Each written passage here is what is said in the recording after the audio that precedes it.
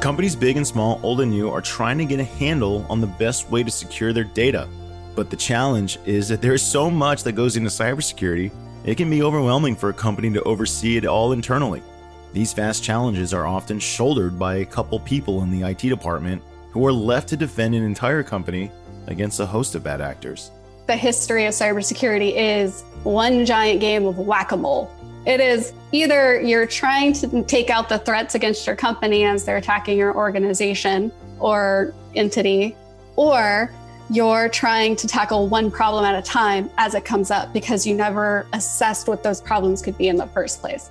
To help against these nefarious attacks, more companies are employing the services of third parties to aid them in their defense. Jenna Waters is a cybersecurity consultant at True Digital Security, where she specializes in assisting clients with security development and threat intelligence. On this episode of IT Visionaries, Jenna explains how her service in the military led her to defending clients from cybercriminals. She also explains cybersecurity essentials every company should deploy, plus she speaks to the future of privacy regulation and the need for security professionals to align their personal goals with the business. IT Visionaries is created by the team at mission.org and brought to you by Salesforce Platform, the #1 cloud platform for digital transformation of every experience. Innovate fast, empower every employee, and scale with confidence from anywhere, with a customer at the center of everything you do. Learn more at salesforce.com/platform. Welcome everyone to another episode of IT Visionaries, and today we have Jenna Waters. She's a cybersecurity consultant at True Digital Security. Jenna, welcome to the show. Thank you. I'm really excited to be here. All right, right out the gate, what is True Digital and why? What makes you qualified to be a cybersecurity consultant? Wow, you just hit me with the hard questions right at the front. Yeah, right out the gate. So True Digital is both a security consulting firm as well as a managed services firm. So we kind of do both ends of that spectrum. I work in the consulting field where I do primarily security assessments, PCI assessments. Like we do a lot of security testing, pen testing from networks to cloud to web app testing. And then we have managed services, and that's where, clients say, we don't want to deal with IT, so you do it for us. That's the best way to put it. There you go. Hey, listen, this is one of those things where everyone wants, obviously, great cybersecurity, but they kind of also want, well, from what we can tell, they kind of also want someone else to point the finger and say, hey, you messed up. Yes. Nobody wants to take the brunt of the blade on themselves. Companies don't like build, we've heard it over and over again. Companies, they build up their cybersecurity teams, but it's kind of like marketing. They still want that outside service, that agency to help them out. Yeah, they still definitely want that outside perspective to come in and sort of play the like devil's advocate sometimes, or be the punching bag. One of the two. So we did a little homework on you, and pretty interesting. Oh, that's scary. Yeah, we did a little homework on you. You have a unique background. You served in the military, and it looks like in a cybersecurity field. Talk a little bit about that. Like what made you join the U.S. military? It looks like you were in the United States Navy under U.S. Fleet Cyber Command. I want to know exactly what that is. And then talk a little bit how that transitioned you to, private sector. So I joined the military right out of high school. It was one of those, I have no idea what I want to do with my life. And I don't want to go into outrageous amounts of debt trying to go to college to figure it out. So at the time, my sister was in the Army and she convinced me to join the Navy. I apparently did really well on the ASVAB testing thing. And they're like, you can be an engineer or a linguist, pick one. That's the famous test that David Goggins always talks about how he failed. Yeah. He's like, I couldn't pass it at all. Yes. Which, was he asleep? It's not hard. I promise. He says he was not very, he dogs on himself on that part, but yeah. But yeah, you were going to linguist or engineer. That seemed, so what a linguist would be what? Someone just can learn all the languages and be the translator? So you get assigned a language. Oh, okay. I wish you could go in and be like, I want to learn French. No, that's not how it works. You go in and they're like, we're assigning you a language and you have to learn it. You get to spend a whole 2 years learning a language. So I got to learn Korean, which was a lot of fun.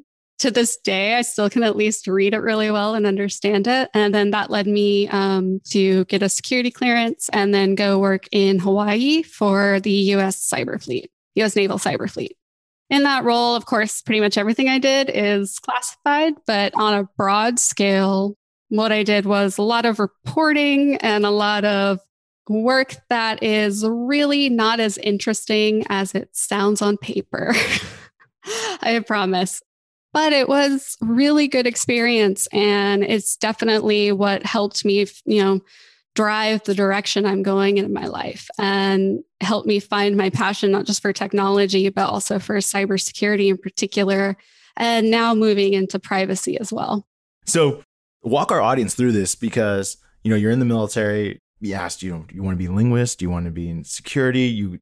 It sounds like you chose language or you were just given a language. And I was just given one. You were just given one. They're like, hey, learn Korean. And by the way, we want you to help us with our monitoring classified information. Totally get it. Yeah. Then from there, it looks like you transitioned into a career or a major in computer information systems, minor in cybersecurity at Tulsa. Yep. Went to the University of Tulsa, which was my dream school since I was in 5th grade. I used to love the movie Beauty and the Beast, where he takes her and gives her a huge library. Mm-hmm. So we did this tour in middle school of this university. And I just remember that library. And I was like, I'm going to that college. That's awesome. So that's how I picked my college. Disney. Hey, listen, you did better than me. I mean, I picked my school sight unseen because I wanted to go to school with a good football team. I mean, literally, that's how I chose it. I was like, yeah, University of Florida looks fun. Hey, I hear it's a fun school. I did have a good time. So you chose Tulsa. You're in a career. You've now got naval experience. You walked back. You go back to school. What brought you into this world of cybersecurity?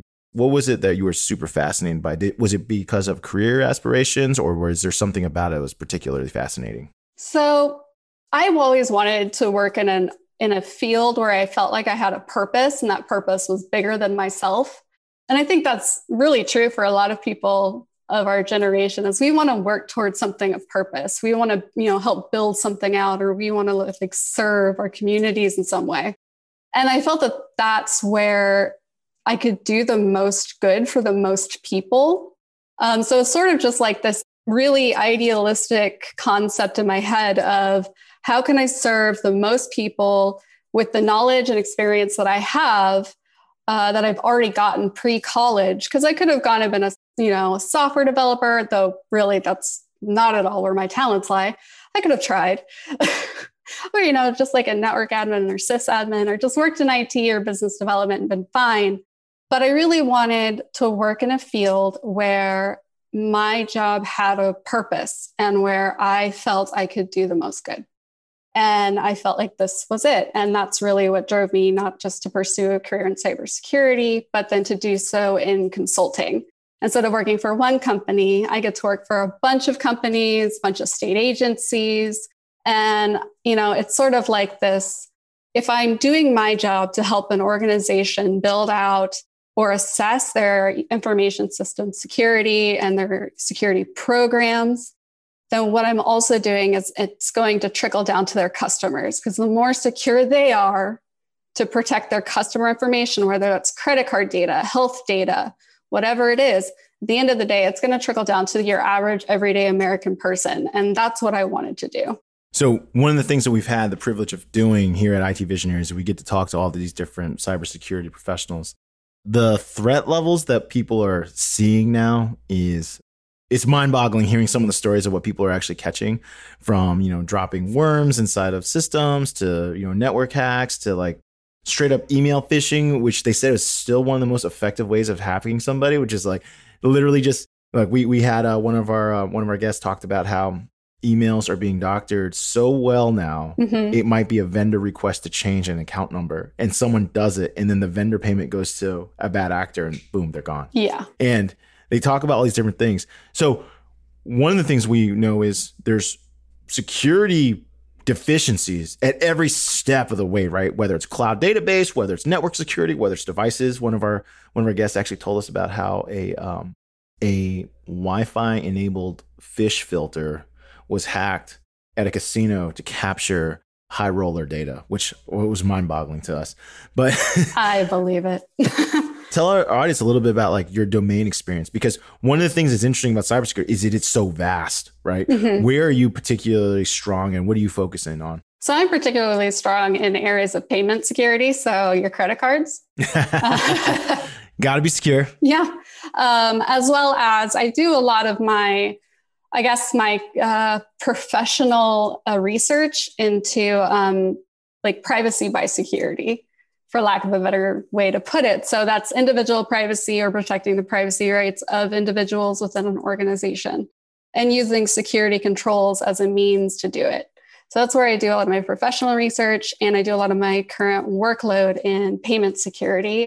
I currently do a lot of like payment card industry assessments where I used to go on site. Now I go on webcam and perform and actually like go through and essentially audit systems. It sounds really boring when I say audit systems, but I'm actually going through and I'm looking at things like firewall security controls and rule sets that are in place, making sure that they're accurately meeting, system like PCI requirements and things like that, as well as doing gap assessments for payment card industry for HIPAA. So that's your big health data compliance stuff, and making sure people have adequate security controls in place, and really trying to, put it like essentially trying to get companies to recognize that if you're secure by default, so if you have security from designed in instead of kind of patchwork on top of each other, no matter what compliance you're going for, no matter what assessment you're going for, whether it's HIPAA, SOC 2, PCI,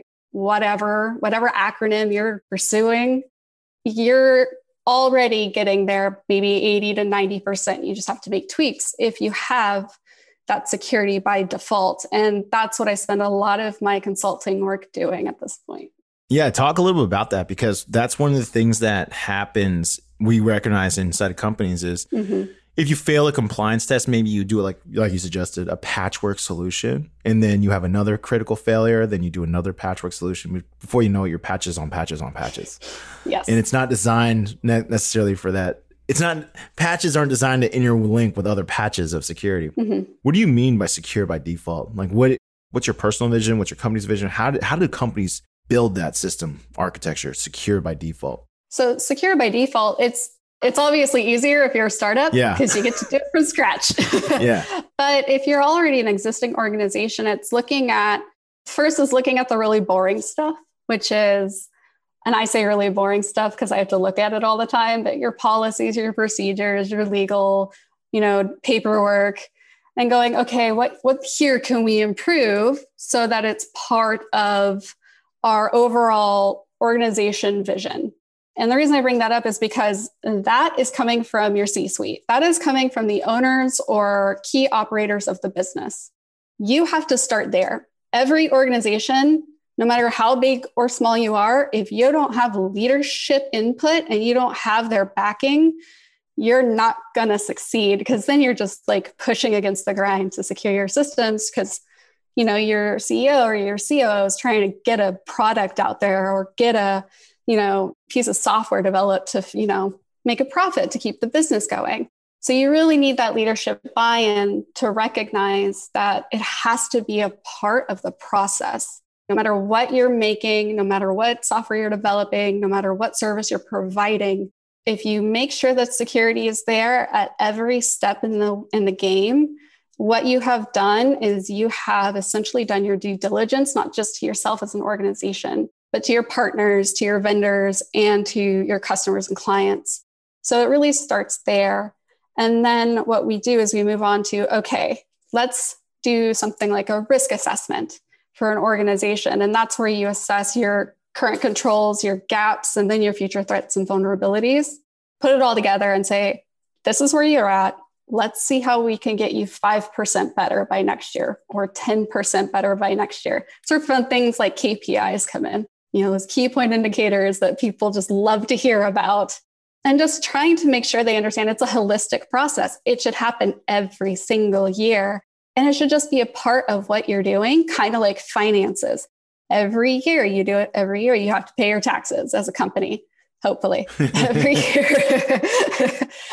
year you have to do, your payroll taxes and your payroll audits and all that stuff. And so just making it a part of the business structure. That's a lot of times why we see cybersecurity teams and security audit teams be not a part of IT, but either on their own as a separate entity, or usually kind of sometimes aligned with like the legal department or the accounting department, is because they are doing a very different task, even if that task feels very IT oriented. So is that what you're seeing a lot of, which is like security is more after the fact, like that separation? Because it sounds like if you were to develop a system of security by default, then security would be more at the forefront of, for example, selecting, if I'm a startup, right? Selecting my network, selecting my equipment, selecting which cloud services I'm going to use, selecting, how I'm going to store data. Those things all seem to be more secure by default. In an organization where that security team is already separated, then it sounds like they're being asked to fix the security of whatever's being implemented and selected. Yeah. Yeah. So a lot of times it's actually just like the history of cybersecurity is one giant game of whack-a-mole. Seriously, it is either you're trying to take out the threats against your company as they're attacking your organization or entity, or you're trying to tackle one problem at a time as it comes up because you never assessed what those problems could be in the first place. That is like the history of where cybersecurity came from. I mean, like we've all heard of, IPv4, it's going to go away. We're going to get IPv6 soon. Well, the reason IPv4 sucks so much is because we had to tack on encryption and security and digital certificates and all this stuff to make it secure. IPv6 comes with it natively, but that also makes it quite a bit heavier to run, quite a bit more process intensive in terms of networking back and forth and transmissions. So if we did it from the beginning, if we said, okay, let's make our system and network secure now instead of later, what it does is that it sets you up for success as you grow and your security program matures with your organization versus having a mature organization. And then next thing you know, you're sitting in front of Congress blaming your security admin like Equifax did. I'm just saying, if you're the CEO of a company sitting in front of Congress telling, well, it was the IT guy's fault. No, it wasn't his fault. You're the CEO. You're the one ultimately responsible for the maturation of your company and the security program that goes along with it. And so it really that's a big, example, but everybody knows about Equifax. So. Yeah. So for those who are living under a rock or not familiar, or maybe you just tuned out like the news 2 years ago. You weren't filing taxes then. It was 2 years ago, right? Is it exactly 2 years ago? I think it was 2 years ago. Yeah, it was 2 years ago. Equifax, who is supposed to be the leader in monitoring your I guess your financial credit scores and stuff like that. Mm-hmm. It was actually, they got hacked. Yeah. they got hacked and all that information linked. It's an interesting point you make. Do you think legislation is going to change so that the CEO is accountable? Because, after post Enron, they made CEOs more accountable to like the financial records, right? You can no longer say, oh, my CFO did it. Mm-hmm. Like, I don't know. they committed all this fraud. It was all their fault. Yeah.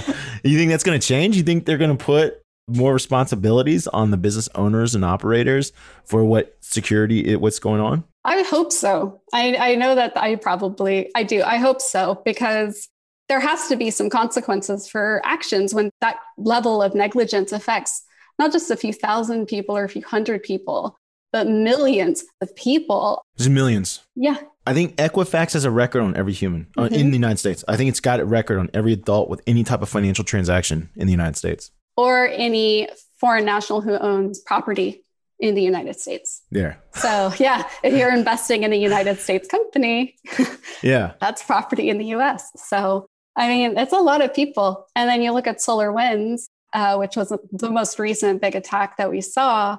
That basically, it was, last I checked, was like 500 million records and like 30 million companies. It was like millions of customers were affected by the SolarWinds hack. So when you see this level of damage, whether it's tangible damage, reputational damage, or intangible damage, so more like finances, when you see that and it's being trickled to everyone in an economy or everyone in a country or multiple countries, there has to be consequences for that because it was preventable, or it could have been mitigated, or it should have been caught. So the fact that it wasn't says that at some point, someone didn't do their due diligence. Someone did not take the time to make sure somewhere in their processes that something wasn't tested or it wasn't patched or there was no oversight or monitoring or logging. So I guarantee you in their sphere of work, their process, they missed something and it affected millions of people, and there needs to be consequences for that. So do I think legislation will pass? I hope so. Now the question is, will that legislation have teeth or not? Yeah. Yeah, it's real easy to just pass we condemn this behavior, and then nothing comes of it. Yeah, it's like I don't know, not to be too political, but it's like EPA fines. Yeah. Like it's $1 million fine for dumping this chemical in this water. Oh, okay. Oh, okay. Yeah, that's fine. Yeah. So, you're in one of the most, the field you're in is one of the most desired data points, right? Payments data is something that, let's call them bad actors, they want, right? And additionally, it's a common thing among people that are cybersecurity professionals. They commonly talk about how, and it makes total sense, the threats are always changing. So the threats, the ways, the techniques, the programs, whether it's at a programmatic level, all the way down to is it literally a con phishing level. Yeah. The people that want this information are continuously changing their methodologies. And then you here are in a role where you have to help build organizations up so that their process and procedures can help catch that. What's your philosophy on catching things that you don't know that exist yet? Because that's kind of what is ultimately, that's what cybersecurity professionals are faced with. So that's where a very fun buzzword, and people in cybersecurity love this buzzword. They use it all the time, but it's called defense in depth. It means essentially having a layered approach to your cybersecurity controls. You don't have one security control for one threat. You have a layer of them. So essentially it's like Shrek. You should have an onion of security controls. So if they get past one, can they get past the next one? And then the next one and the next one. And what you have to do is you have to build out that layer.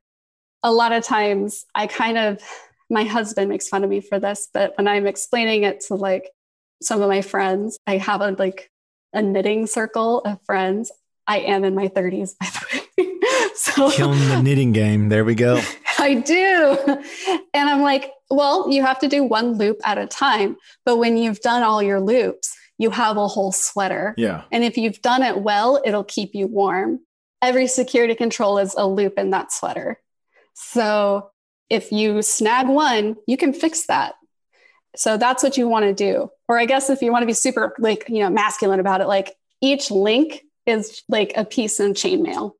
You may break one, but it's not going to break the whole armor. So what you really want to do is you want to layer your defense and layer security controls and your monitoring and making. And if you can't do it as a business, if that's you're that's too much for me, then seeking out people who can, seeking out organizations who have built the trust in the industry and have essentially proven their worth in the industry to either help you do it or to do it for you.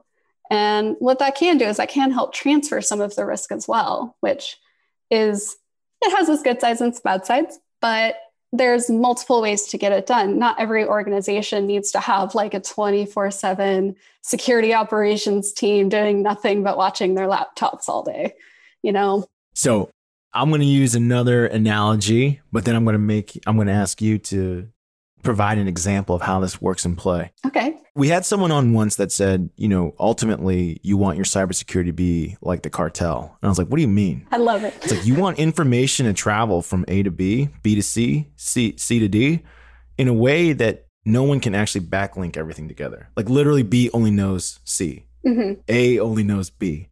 And so at every link, they only have enough information so that if any one of those, and that's how the cartel does it. If any person gets pinched, they actually can't tell you where it comes from. It's they just tell you where they got it, right? I picked it up from point A. Where are you taking it? Point B. Who told you? It was talking about how these systems of record are so broken apart. And of course, they don't keep digital records. It's like the ultimate security in that when he was explaining how when law enforcement officials break people or fine and pinch people in the car, like that's why they can't really find the source. It's because people don't actually know anything. Mm-hmm. And he was saying, like, he was describing how cybersecurity, like encryption, like you can't use the same encryption keys at every step of the way because all someone has to do is penetrate one, then they have it all. Yeah. And so he was kind of, or like networks, right? Like you have network security policies, right? If one gets violated, you can't have them all. Mm-hmm. And so he was kind of explaining it that way. And I was like, oh, that makes sense. Yeah. I'm curious, in your world, like how does that come to fruition? Like, give me an idea of, like, so let's use a data point, a credit card number. Okay. From the moment I type it in the website, how does that stay secured? What does a company need to do to protect it? I guess that's the better question. What's a company need to do to protect it so that no one else can intercept it? Okay. So if you're starting from, I'm a customer and I'm, buying something from, I don't know, eBay. I don't know. Sure. Yeah, eBay, whatever. And I type in my credit card.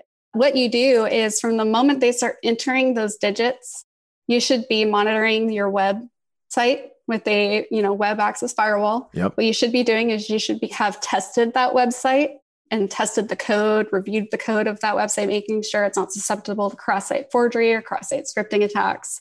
So making sure that the input is valid and the input cannot be taken at the point of interaction. So that's when you are typing in your credit card. Now, let's say you hit submit. Upon hitting submit, what should be done and what I would like to see my clients do when they're taking credit cards is partnering with a tokenization service. So what this does is they have a good example is an iframe. So you're on eBay and it looks like eBay and you have your little product window and then the little window where you type your credit card. That window where you type your credit card or, the pop-up on PayPal when you type in your credit card, that can be done through an iframe. What that does is that iframe doesn't belong to eBay. It doesn't belong to PayPal. It belongs to Chase or it belongs to, it belongs to some payment application that actually ends up taking that credit card, assigning it a token, and they do everything for you between the bank and the merchant. And they go, okay, credit card's approved. What they do is they take that approval, they take a token. That's all you get in your organization is a token, not the credit card number, not the PIN number, not the CVV number. All you get as an organization when you get back their payment's approved, that authorization is the authorization, transaction number, and a token. And that token should be then stored in a secure database that is completely separate and completely segregated from your web application. All right. So now, but if I get the token, what if I get the tokens? Can I go marry them up to like Bank of America and be like, oh, I got token, 123. What payment is it associated to? Or does the bank know never to reveal that information? So that's where you're transferring the risk a bit. So that's when it's up to the tokenization company to say, let's make sure that tokens are one-time tokens. They're only used once per credit card each time. And that means it's very difficult to go from one new token every single time to the credit card. And that credit card, when it's stored, should be stored encrypted. And that encryption should be done either a one-way function encryption, which is a hash value, or it should be done in an encryption vault, where essentially good luck getting into it because it's, AES 256-bit encryption, which is yet to be broken. Those supercomputers and neural networks in 10 years may prove us wrong. And making sure you're doing things like encryption management, key management, making sure you have the only people who can access to encrypt or decrypt those credit card numbers are very few in between, require maybe dual control. So 2 people have to be there for you to even decrypt one credit card.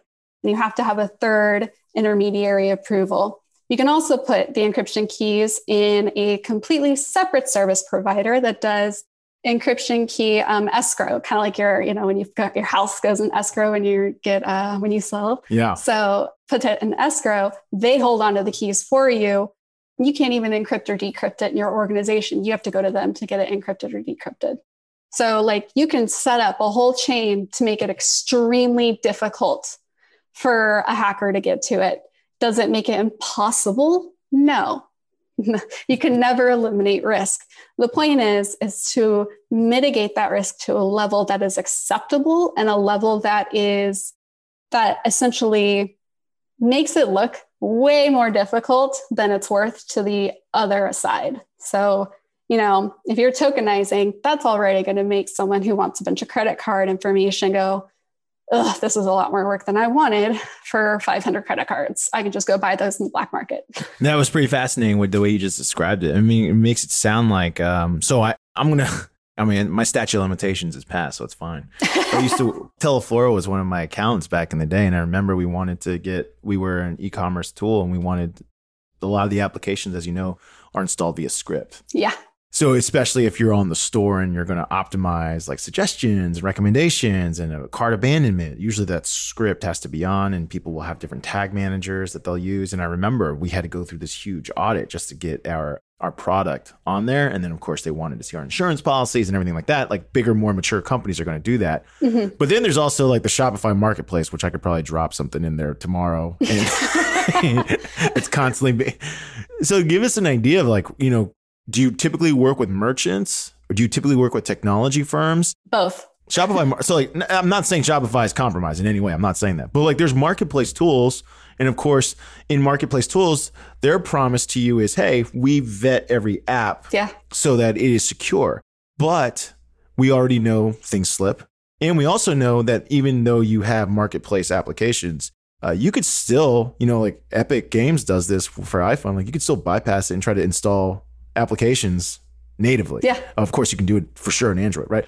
And so do you typically work with marketplaces or do you typically work with single site, technology companies that own their stack vertically that don't integrate with other applications? Talk about what type of customer typically do you work with? I work with a lot of merchants. So those are, when I say merchant, that's going to be the person who actively gets the payment from the bank. Okay. So that could be your small mom and pop pizza shop. I wish I worked for those people, but I do occasionally have smaller businesses. Or that can be, a church, that can be a big business like a gas station, retail organization, like a convenience store. Like I have a few clients that are like big national convenience store chains. Mm-hmm. So they see a lot of credit card traffic coming in and out. That could be a Target, that could be or just, your strict retail business. So it could also be people like utilities, or I do work with some clients that all they provide is the payment application, and they do only have that vertical stack, and that's what they own and that's what they do. Mm-hmm. I do have some organizations that do that. I work with them on stuff. And then I also have some that work directly with credit card brands, MasterCard. So I work with pretty much, if they deal with a credit card and they're in some industry, I've seen them. So, I mean, you're at the forefront of it because you mentioned multiple consumer companies or consumer merchants. And that's one of the things that I'm curious to hear your philosophy on, because on one side, the merchant themselves, they want to keep innovating, keep building experiences, keep building, integrating things that customers really like. And of course, they can't develop them all, so that they want to install third-party applications that do this. Mm-hmm. On the other side, they're constantly being threatened because people want to steal. Because if I were to get my script, on like we just used eBay for a moment ago, but if I were to get my script on eBay, or I could literally rip millions of credit cards a day. Right? Like, I mean, it'd be unbelievable.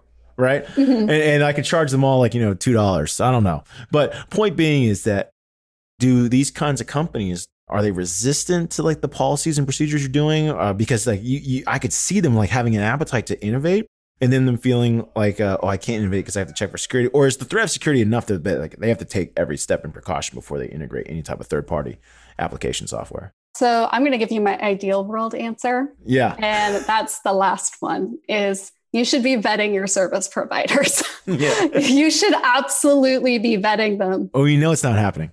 I know it's not happening. I really want it to happen. I stand on my soapbox and pedestal all day ranting about how much I wish people would vet their service providers more, because they're a big part of this, this essentially digital credit card economy. And they are the middlemen that nobody talks about.